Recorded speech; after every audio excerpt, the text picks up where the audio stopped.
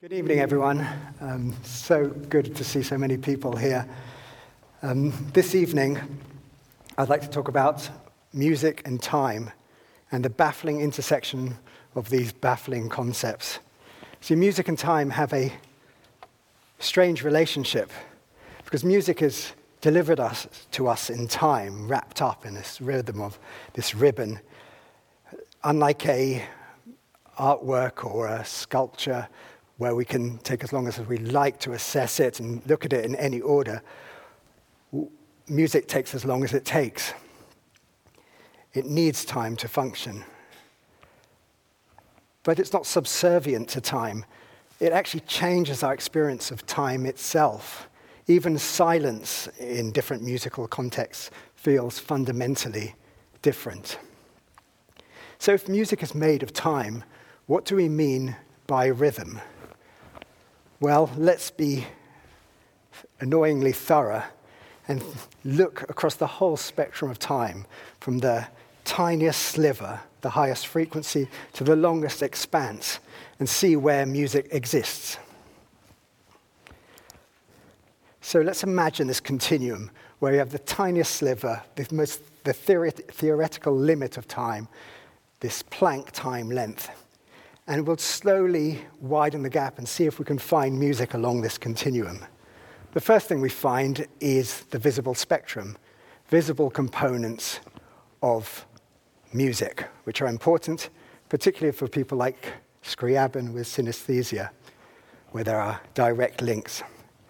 And we also see in the Wi-Fi and radio wave range transmission, where we might send a child's voice to the moon and back, for example.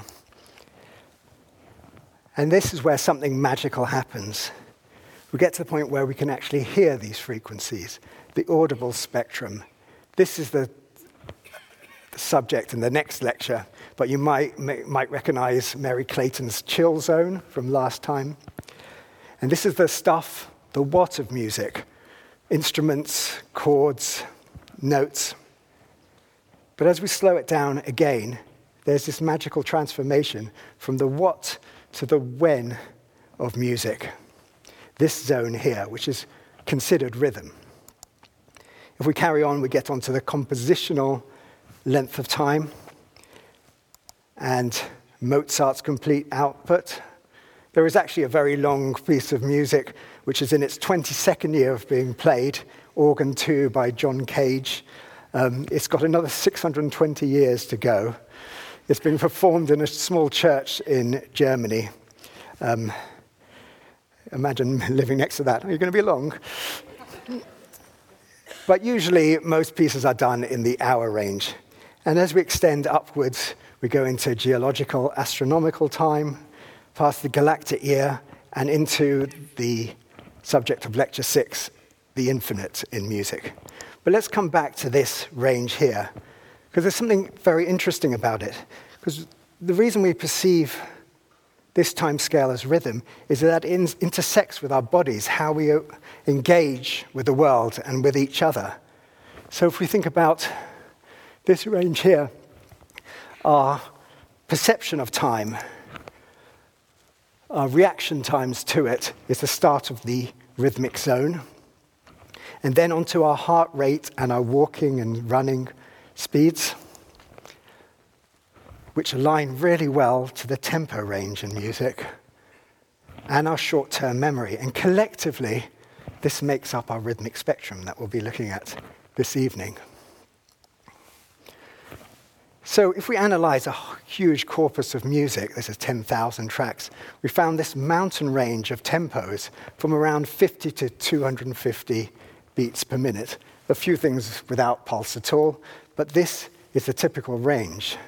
So let's interrogate this tempo range and see how it affects our bodies and how it relates to us as humans. You'll note that the typical heart rate from an athlete at rest, 40 BPMs, to being late for an exam at 200 plus, is actually represented by a traditional metronome. I don't think it's a coincidence. I've also put here typical stride rates and also heart rates. So let's start at the bottom end of this and see if we can feel these pulses together. So here's the 40 BPM range, which is about the limit of slowness.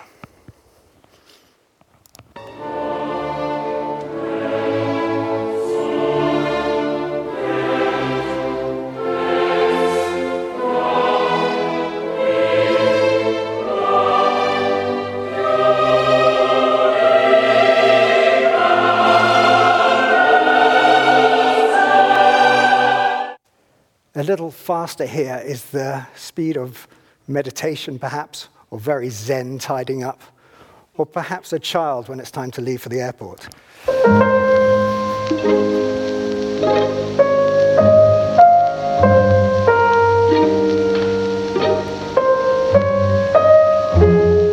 Next range, we start not quite walking, but certainly swaying and staying at home and gesticulating.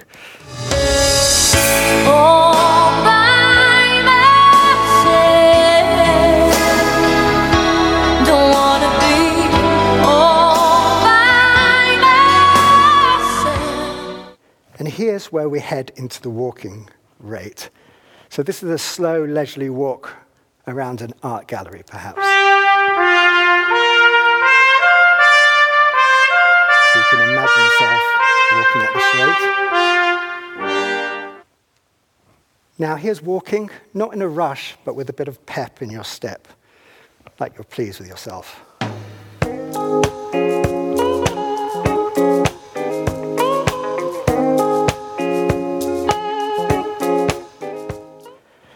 Okay, this is, you're slightly late for an appointment, but you don't want to appear like you're in a rush.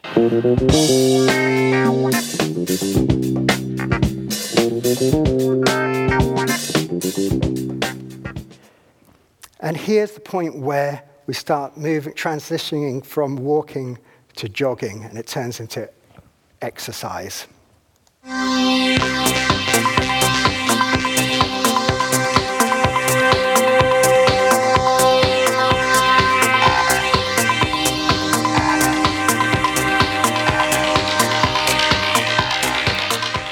Feet leave the ground.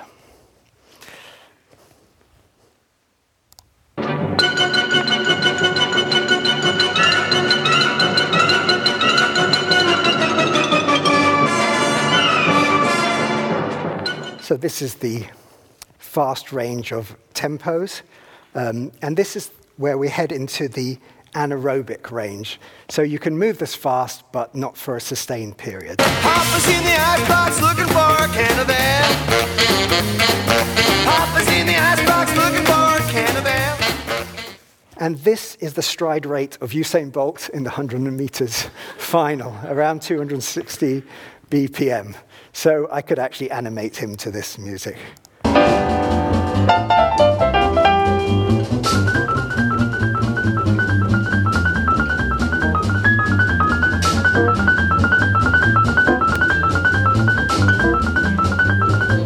Move on. And here's the point where we go beyond full physical motion into fine motor control. So we might be able to dance to this, but we would dance to it at half the tempo, like a rhythmic octave below it. But it's really the fine motor control at this point.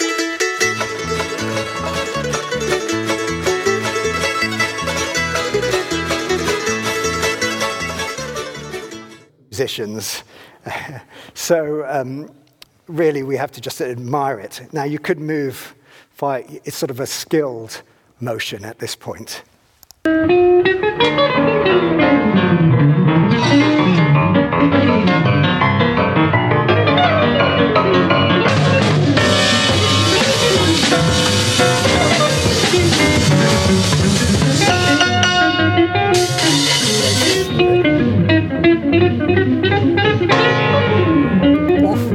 Sorry. So it's no wonder that sound and music emerges from this connection to our physical movement. In a way, sound helps us coordinate movement. If we hear footsteps, we learn to associate that with a particular speed.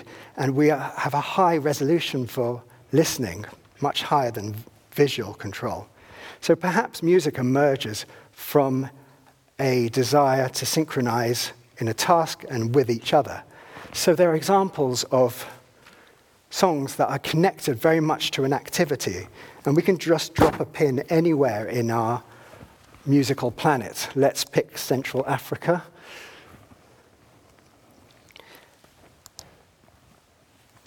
So this is the Congo region of Central Africa, and we're going to look at a tribe called the Bayaka tribe, and 4 children playing in the water, partaking of a game of liquindi. It's a type of water drumming. They're bathing, but they pass the time by improvising rhythms between themselves in the splashes. Highly sophisticated rhythms. And so it becomes fun, and they learn to coordinate and raise their spirits and still bathe. But what's interesting is that the adults reward them when they come up with a nice rhythm. They start singing along. So let's listen to a little bit of this. And I've presented a visual analysis of how I hear the rhythm. It may not be how they or you hear it. And one thing to look out for is how well they coordinate the ending together.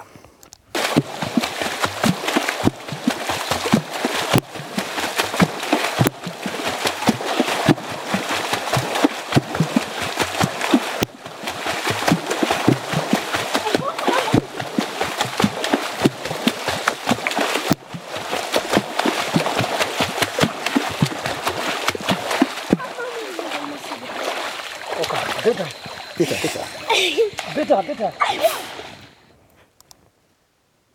Some more examples, which I could have picked from anywhere.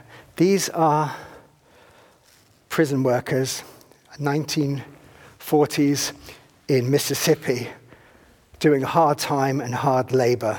This is a famous Alan Lomax recording of 10 prison workers. And what you'll hear is an axe, their axes coming down on the downbeat, and then this beautiful call and response, which gives them just enough hope and spirit for the next brutal downbeat.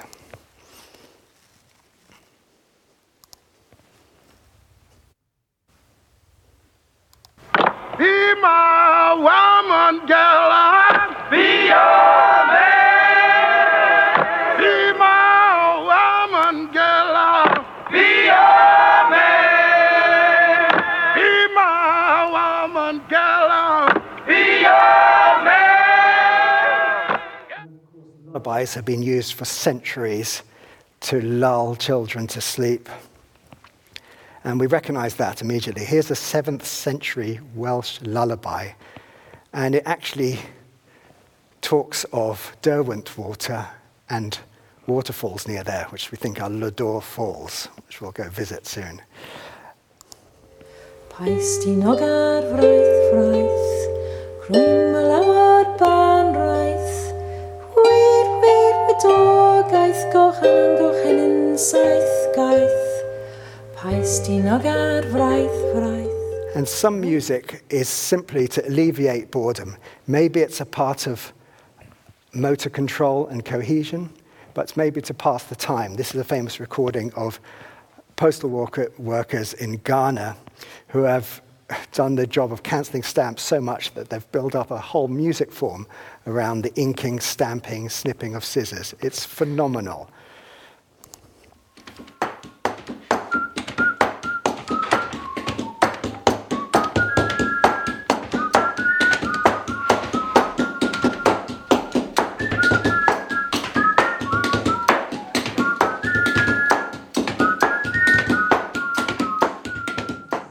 But here's another recording from the 90s, again of a Ghana postal worker. So it seems like the style has stuck and actually developed, and we can see it in action this time.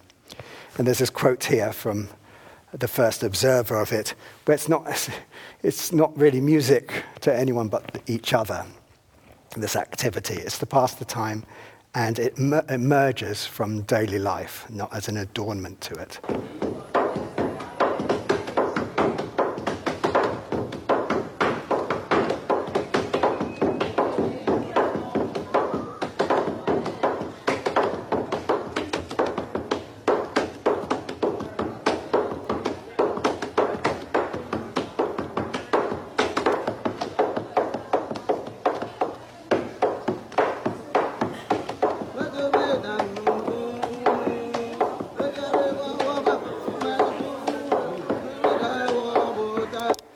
So what is this phenomenal stuff of rhythm? These etch marks we place in time and make sense of it. See, normally we think of music as this vertical structure of pitch and chords. But here we're talking about intervals not in pitch, but in time. And so at its essential, basic level, rhythm is lengths of sound and lengths of silence. And we know lengths of sound and silence from Morse code, of course. And in fact, Morse code, which is just 2 durations of sound and silence, is enough to make music. Delia Derbyshire, the British composer and electronicist, used to painstakingly snip tape to put these coded messages within that. So we can try making music ourselves. If I wanted to spell my name, I would start with an M and an I, and I would get this rhythm.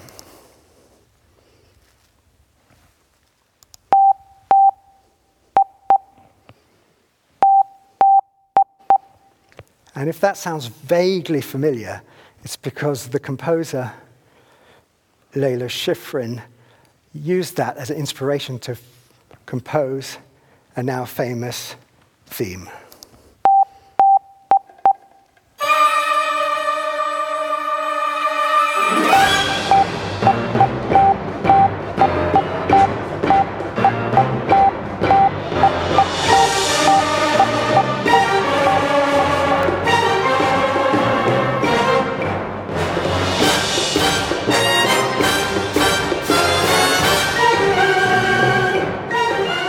Ronnie Hazelhurst, the British composer, was more ambitious and put the entire title of his TV show in the theme tune. Ready? What?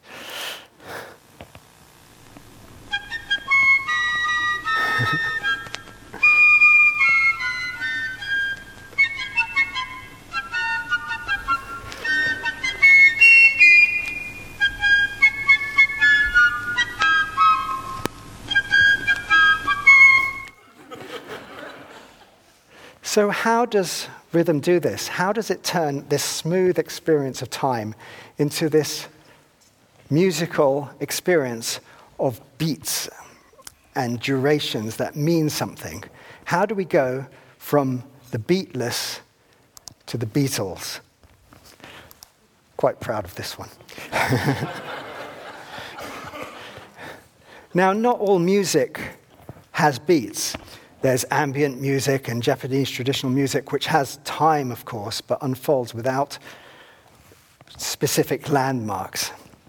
And Indian classical music actually wavers between the two. A Hindustani raga starts with the alap, which is like a prayer in this pulseless opening, and then transitions to the tala. So let's listen to this beautiful singer transition. We'll hear a short introduction, and then when the tabla comes in, we've transitioned to the 16-beat Tintal cycle.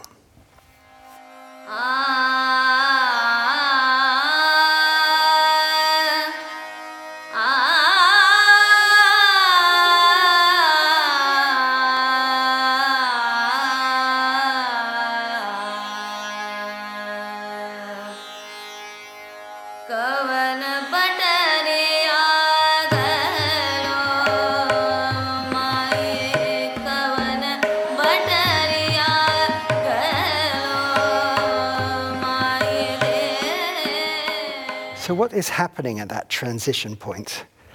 Well, we as humans are evolved as prediction machines. We scout the environment, trying to work out what's going on, what we should pay attention to. And our attention is incredibly perceptive, but it's not boundless. Whilst we're paying attention to one thing, we can't pay attention to much else. So we've learned to apportion our attentional energy to what's going on. So if there's a series of sounds that come in, we quickly learn to listen out for some sort of pattern. We might have a curve of attentional energy that looks a little like this. As we pick up a pattern, it starts to focus in where we expect it. So there's two things to remember. It's dynamic, it's adaptive to what we hear, but it also sustains. You'll see there's a missing beat there, but it still comes back to check again. And this is essential for music. So let's test yours right now. All I'd like you to do is tap along to what you hear as naturally as you feel. It's not a test, it's just whatever feels right for you, and then we'll explain what you were doing.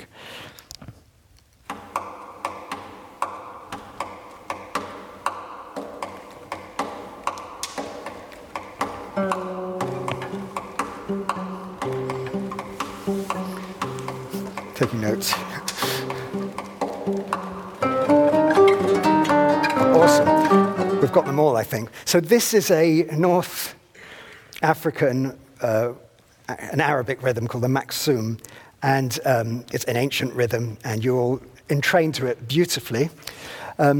So this is what the pattern was. Some of you were playing every beat of it, every pulse that we heard. Others found a simpler solution, perhaps.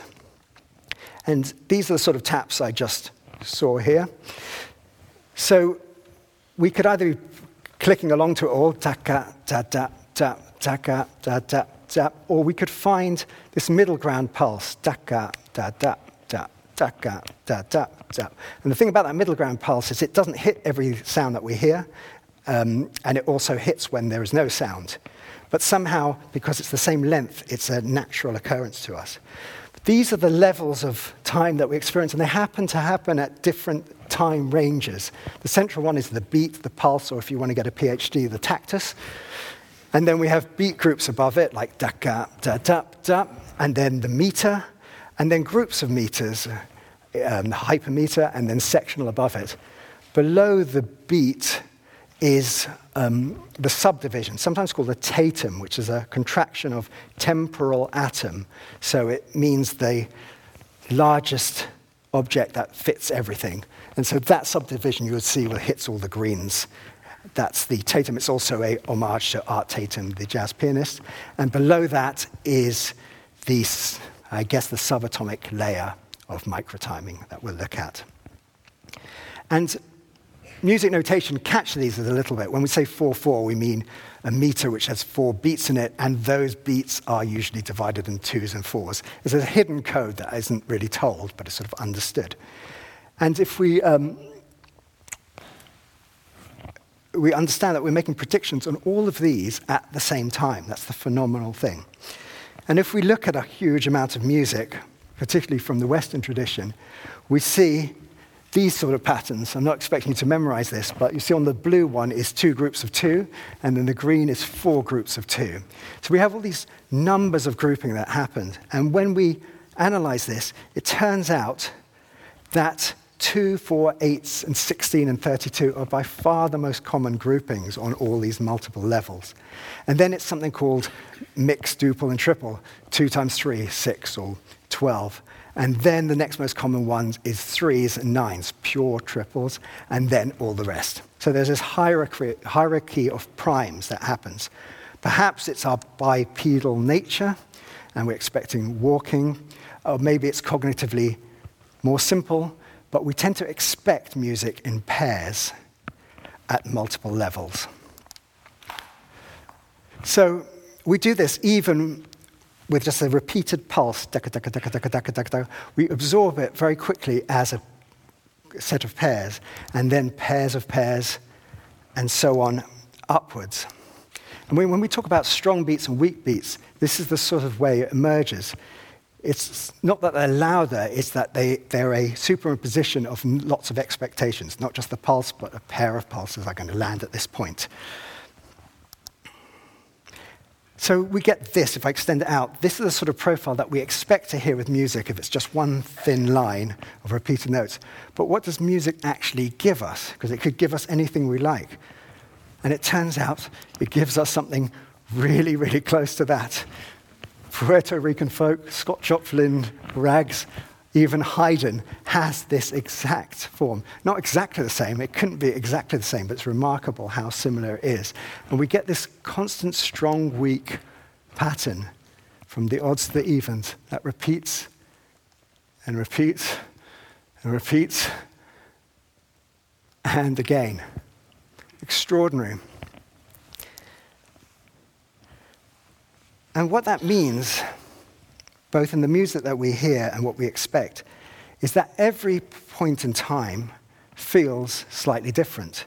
If we get this pulse, we remember those attentional waves, we would get something like this for pairs, and then for pairs of pairs would get this, and then onwards into these mountains. So every point of this, we've got a different wave. We're like riding these waves, and musicians are amazing at creating these waves and surfing between them. And if we can think of a composite of these expectations, they might look something like that. And that's what it feels like to have these strong beats. And it explains why not just that 4/4 is common, but that groups of 2 bars and 4 bars and 8 bars and 16 bars are really common, because they're a landing point and they're a potential for expressive power. So I've been working on how to illustrate this, and I've come up with this, which is a circle with each of these moving at factors of 2. 1 beat, 2 beats, 4 beats, 8 beats, and so on. And you should feel some epiphanal events the bigger the dial that passes. So there'll be a series of waves that continue, but when the red one passes, that will feel strong. And the music that you hear doesn't change very much at all. I've purposely chose something that's quite flat, but you still feel this expectation. And in fact, listeners do that, but musicians learn to really absorb it. So as a musician learns, they learn to keep time from beat to beat, and then where they are in a bar without dropping a bar. And then particularly if you learn something like jazz or blues, you want to feel 4 bars and 8 bars go by regardless of what else is going on around you. And these are the waves that we ride as we listen.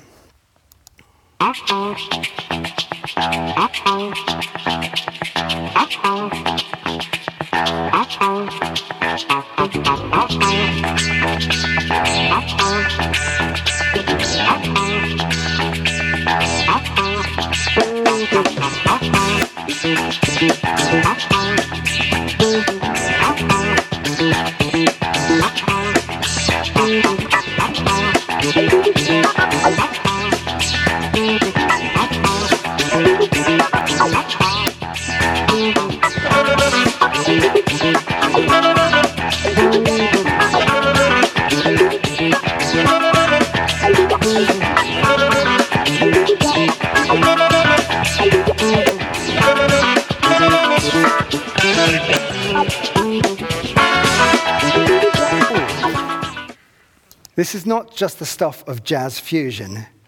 This is a depiction of that Hindustani tintal rhythm that we heard earlier. And you can see it's a circle that it's divided in 2 and 4 quadrants, and those 4 quadrants are each got 4 quadrants in them, and 4 again. And Indian classical music learns to experience those. In fact, the fact that they're felt differently is marked in the syllables that are used to count through them, and also the pattern of clapping and waving. So musicians are amazing at understanding what we are expecting and then deviating it from it in an expressive way. And I've put together 5 ways that surprise is created. Now, I want to say that these are just a glimpse at them, because this was painful, the amount of stuff I had to leave out of these. I've spent my life examining rhythm, and this is just the beginning, but the handouts that you get and the transcript will have further reading on it. So let's go through these and enjoy ourselves, shall we? So the first type of surprise is sometimes called displacement dissonance.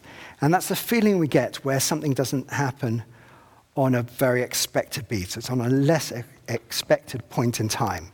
So we'll go back to this profile here.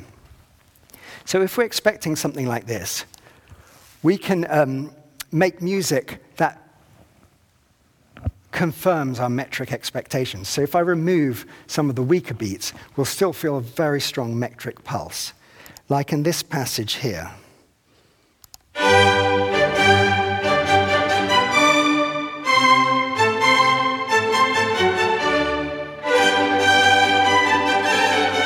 How much displacement dissonance, because it's hitting the strongest beats very hard.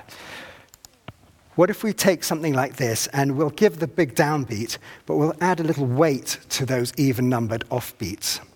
So you'll hear on the top treble stave here, there'll be a weighty offbeat push, and you'll feel this gliding sensation, hopefully.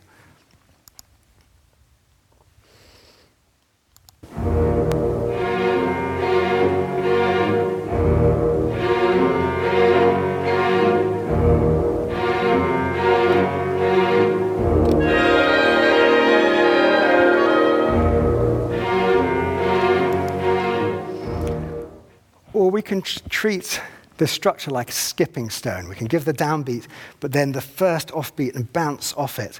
So we're sort of bouncing between these strong beats, which gives us forward propulsion. Obviously, you follow Mozart, Stravinsky, and Stravinsky with Ozzy Osbourne. Finish with my woman, 'cause she couldn't help me with my mind. People think I'm insane because I am frowning all the time. And it turns out that we really like these surprises. In fact, if you imagine that rhythm isn't just the music, and it isn't just what we expect, it's this interplay between these two worlds. And so what happens is, if we're expecting a strong beat and we don't get it, we need to fill that in with our virtual structures. And that usually involves a body motion. We sway to it to fill that point of time in. And in fact, when we maintain our metric internal structures, despite the complexity of the rhythm, there's this dopamine reward that we get from it. And neuroscientists have found that there's this sweet spot of surprise, of syncopation, this inverted U. If it's very expected, it's fine and it's pleasurable. If it's very chaotic, we start to dip off in our pleasure and our ability to move to it and understand it. But right in the middle, there's this point which we shall call Mount Groove, which is this sweet spot of expectation that we have that feeds our desire to predict and the reward from satisfactory prediction. And perhaps the music that does this, for me at least, in the, let's say, the popular music realm is Brazilian popular music, which is right on the tip of this, which has these incredible syncopations, just pulling our sense, and this amazing harmony. I don't know why they call it easy listening. It's about the hardest thing there is, and hard rock is about the easiest. They need to swap those around. So let's listen to a little bit of this.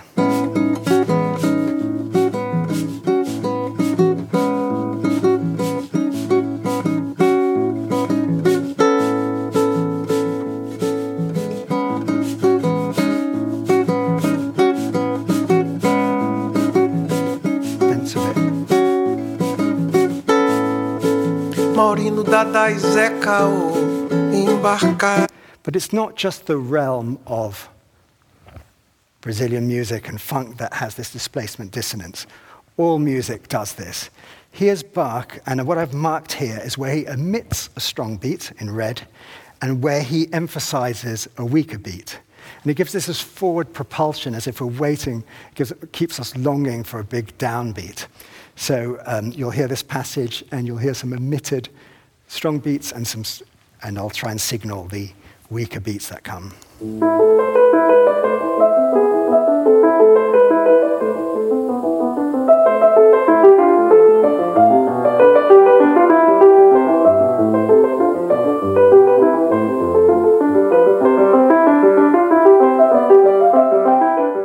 Some styles have this displacement dissonance baked into them. The backbeat, this clapping on 2 and 4, is a displacement dissonance that is so established, it's like not putting salt on chips. And in fact, if you go to a concert and you clap on 1 and 3, it's worse than clapping between movements of the classical concert. They're really hard. Here's the first ever recording of a backbeat. From 1927, a clapped backbeat at least. And what it gives you is a sense of community, because it's not like a march where you're being forced to hear the downbeat. You all feel the downbeat together, but there's this community feel when you're clapping on those weaker beats. My wonderful song.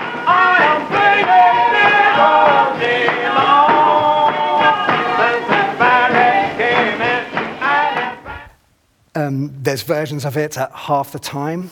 So here we'll hear it on beat 3, which is like a backbeat but slowed down.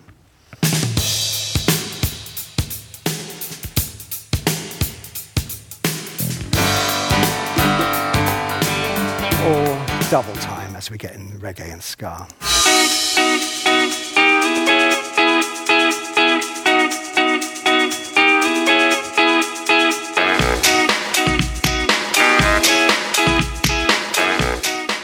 In fact, displacement dissonance needs a metric structure for it to work. If there's no metric structure, it's just a bunch of notes in a row. So musical styles have formed by grasping this sense of the meter in claves or in funk patterns where we really feel one, or we feel where each beat is, and then we can do whatever we like, as James Brown said to Bootsy Collins. So this excerpt is a track called 3 on E, which is exactly that. You get 3 downbeats on an E, and then a bar. So you get these, the only thing solid is those 3 E's, and then it's a free-for-all displacement dissonance.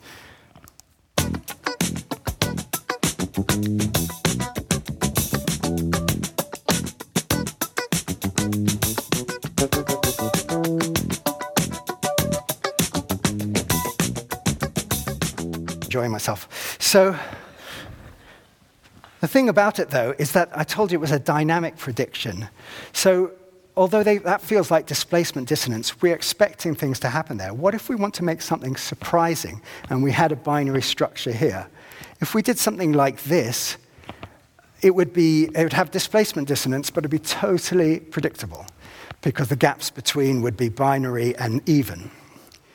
This looks quite random, but if we have to be careful because it's actually an opening up gap between the two. This thing is quite, looks fairly simple, but it's actually surprisingly tricky to understand because the gaps are big and then small, and they change every beat. Does anyone recognize this rhythm? You know it, I promise.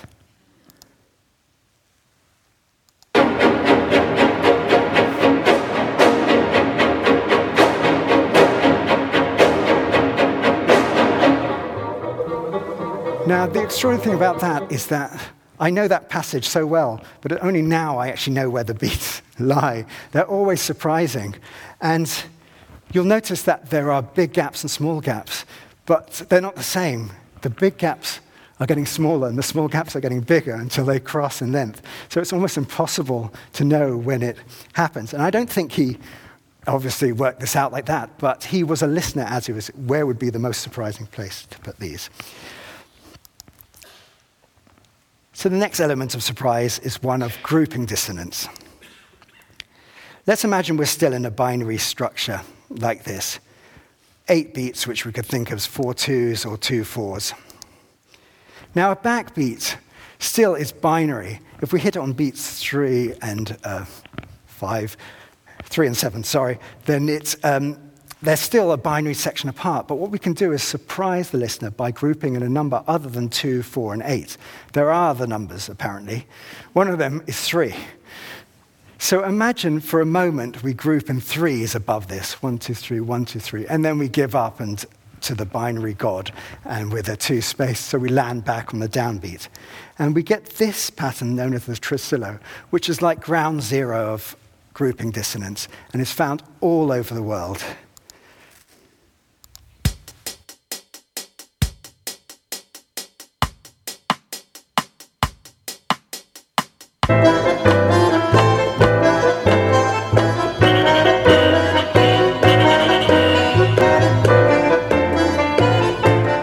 We can elaborate it in many ways. We could double up the subdivisions, remove some of them, and really firm up the binary structure with a backbeat.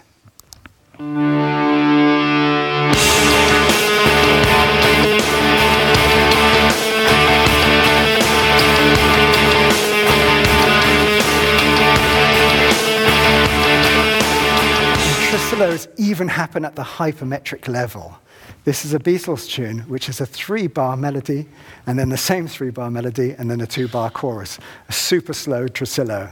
Try to see it my way. Do I have to keep on talking till I can go on? While you see it your way, run the risk of knowing that our love may soon be gone. We can work it out. We can work it out. Think of what you're saying. You can get... So 3 doesn't quite fit in a binary number. 3 will never fit in a 8 or a 16 or a 32, but it's fun to see musicians try. So for here, for example, we could extend that tresillo so that it goes over 16 bars. And so we get a whole bunch of 3s, but then we have this rhythmic comma at the ends to make it reset.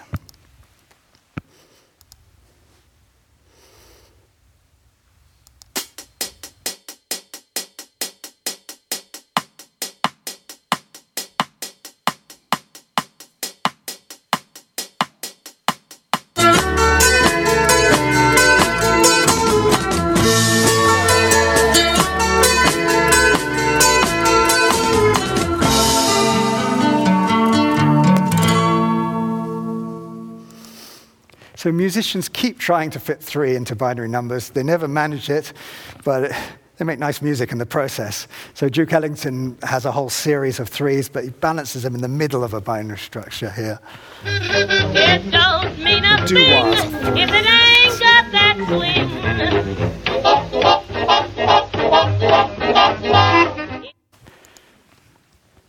And Bill Withers has 25 tries to make it fit. He goes, I know, all the way through a 64-bar thing, and still doesn't quite fit. Has to extend the very last one. We don't have time to listen to them all. But there is this lovely meeting point at 24. It's not a full, pure binary number, but it feels rather nice. We get 3 bars of 8 and 8 groups of 3. And the verse of Kashmir by Led Zeppelin does this, and so does Top Secret, Yellow Jackets, but here's another beautiful example. And you'll find this surprising epiphanal point at the beginning of this 24-bar cycle.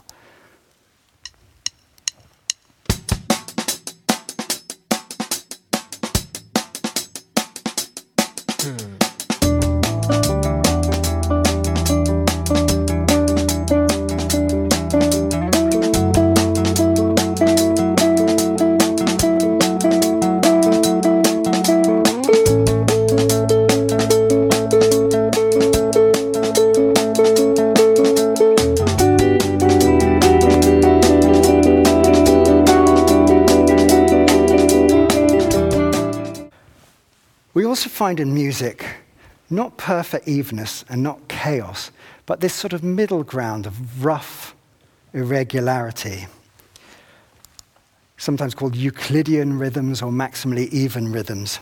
We won't get into the maths, but I can explain it in quite concrete terms. Imagine we're dealing cards out.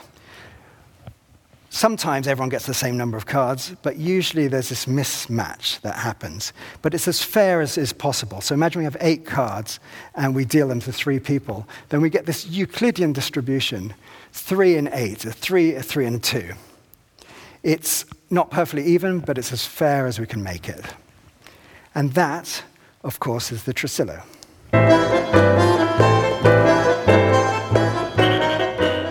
And you make music from around the world. 6 in 8 is the maxim you were tapping along to. 10 in 16 doesn't seem like much, but you get something you wouldn't all know.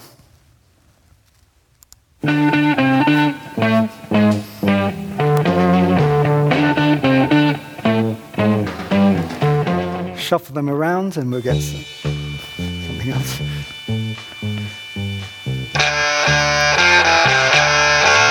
And these Euclidean rhythms are the gateway drug to odd meters. They're so affected and so danceable and infectious that they don't need to add up to a binary number. So, for example, we could take 5 cards, split them in 2, and we get a rhythm like this. 5, 4, 5. Or 7 cards split into 2 and get this.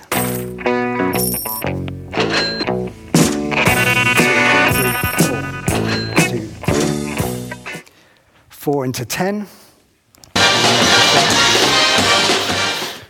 6 into 10. And in fact, Dave Brubeck heard rhythms like this when he was on tour in Turkey and was inspired to write these meters. Another person completely inspired by these rhythms was Bela Bartok. And he wanted to capture this irregularity, and so hacked music notation like this in these additive meter forms, 3 plus 2 plus 3. He could have written 8/8 or 4/4, but he wanted to mark those beat groupings, which were so important. So here's one of his 6 dances in the Bulgarian rhythm with a 2-2-3. It's quite fast. Taka taka taka taka.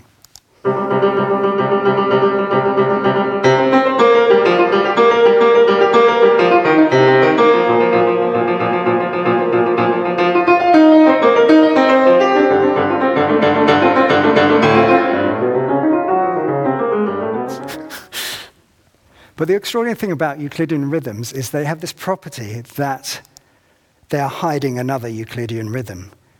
You can actually turn them upside down, and you get this other rhythm, a shadow rhythm, hiding in those gaps. Uta, uta, uta.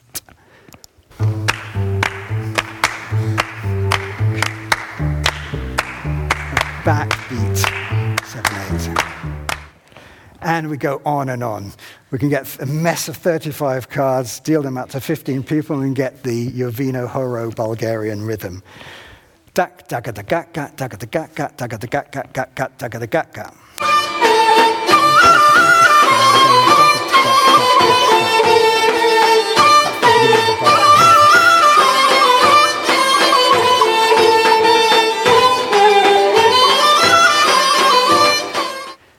The Iwe tribe in Africa have the Agbekor, which is 7 in 12.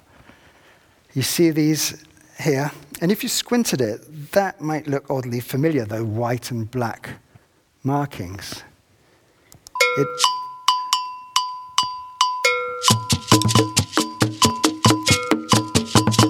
Because it is a diatonic scale.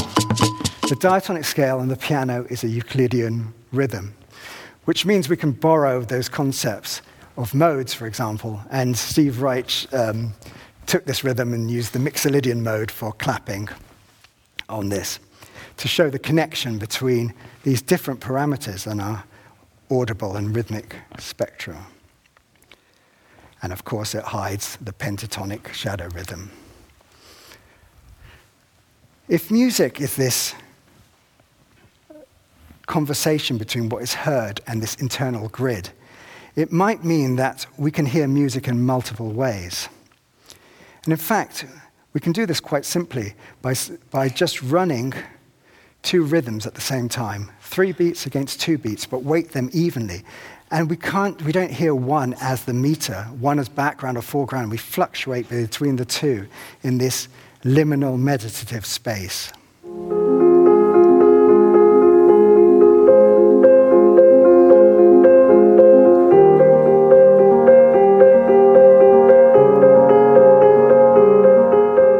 We can even imply, at the same tempo, different superimposed tempos. So here's Wynton Marsalis playing Autumn Leaves. And the tempo doesn't change, but the rhythm section divided 2 bars into 1, 2, 3, 4, 5, 6, 7. So there's this false acceleration that happens.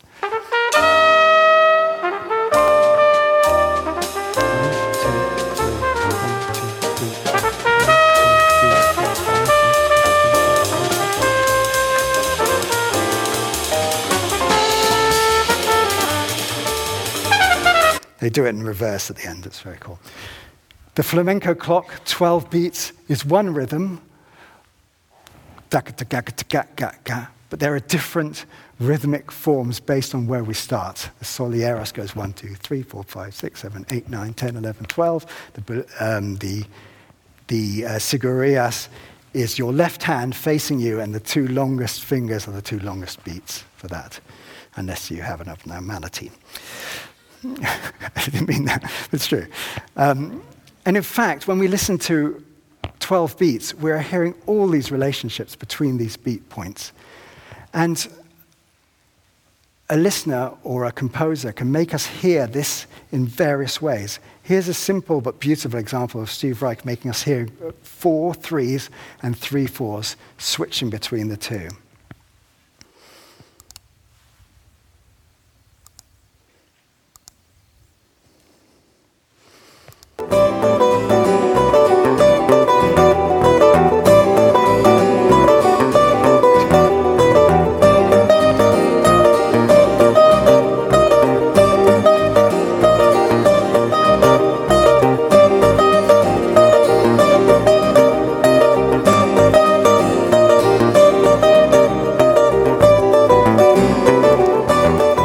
And some styles and instruments have this multiplicity baked into them.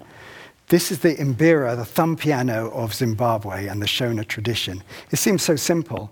It's played with the thumbs, obviously, on 2 sides, and it's almost always in a left-right bipedal fashion, with the notes emerging from the center.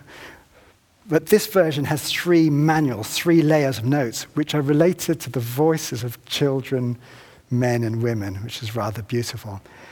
Embedded in it, its 24-beat cycle, is this multiplicity. We go left-right, but we go women, children, men, children, women, this way. And so we can hear it as 6 2s or 3 8s or 8 3s, and these amazing melodies emerge from it, particularly because another one, multiple mbiras are played, sometimes displaced. So we hear multiple melodies at once.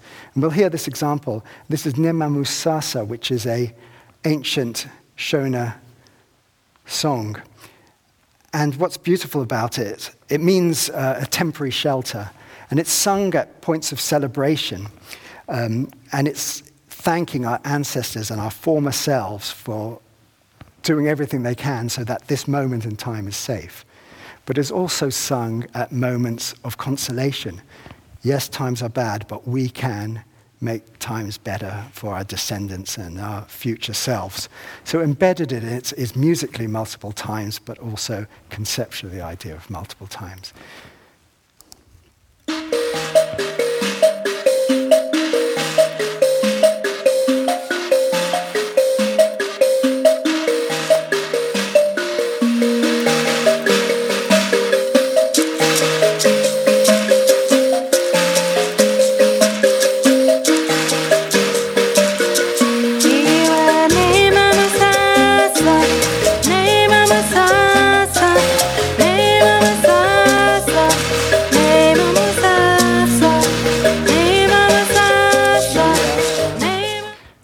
To this point, we've been assuming that these moments in time are absolute dots, these infinitesimal points that have to be hit. But actually, time is smooth, that it's curved, and we have a great acuity for these moments in time. So, this is a huge topic which I really enjoy, but we're just going to look at one example. So this is one beat, and it's an illustration of where Django Reinhardt likes to play. So you can imagine the entire curve, and he has these moments, and even though they're tiny shifts, they make a huge difference to how we feel. Let's take this example from Nina Simone, which is one swing pattern. We know this, right?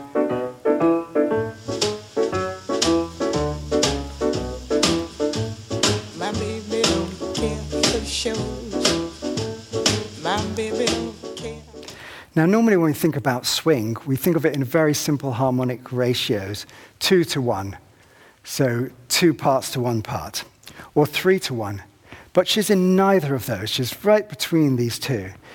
And to give you an idea of how precise this is, she's in a range 44 milliseconds between these two zones. If Usain Bolt starts after the starting pistol any earlier than 85 milliseconds, it's counted as a false start. This is so small. It's the difference between us saying, when we say the word pill, between P and E is 50 milliseconds. So this is a tiny amount, yet she manages to navigate it. Let's see if you can hear this difference. 2 to 1.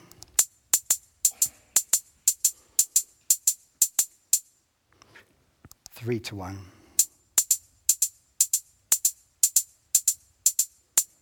But she's here.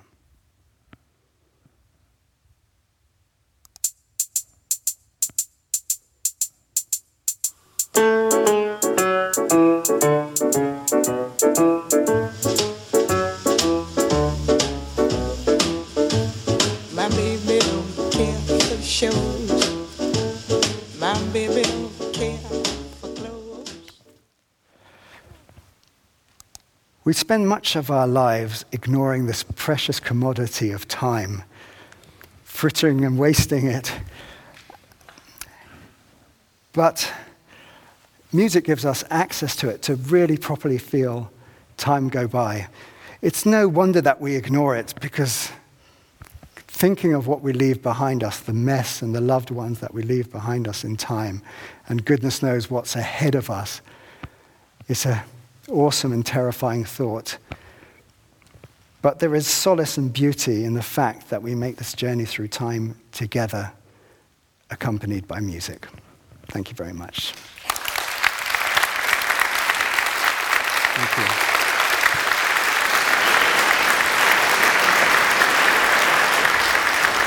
Okay.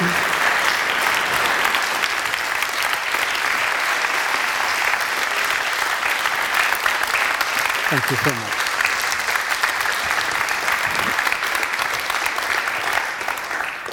How much of the innate sense of rhythm that is built into music, is part of music, is coming from our natural environment? You draw the sort of physics of it and how it happens together, but the relationship, as it were, between nature, how we absorb those rhythms to create music and play music. So our ability to absorb music comes fundamentally from nature and just how we engage with the world as we develop and as we step and we hear a sound. So the fundamental building blocks are always there for absolutely everybody. But some of it is has to be trained, I believe, for some of us.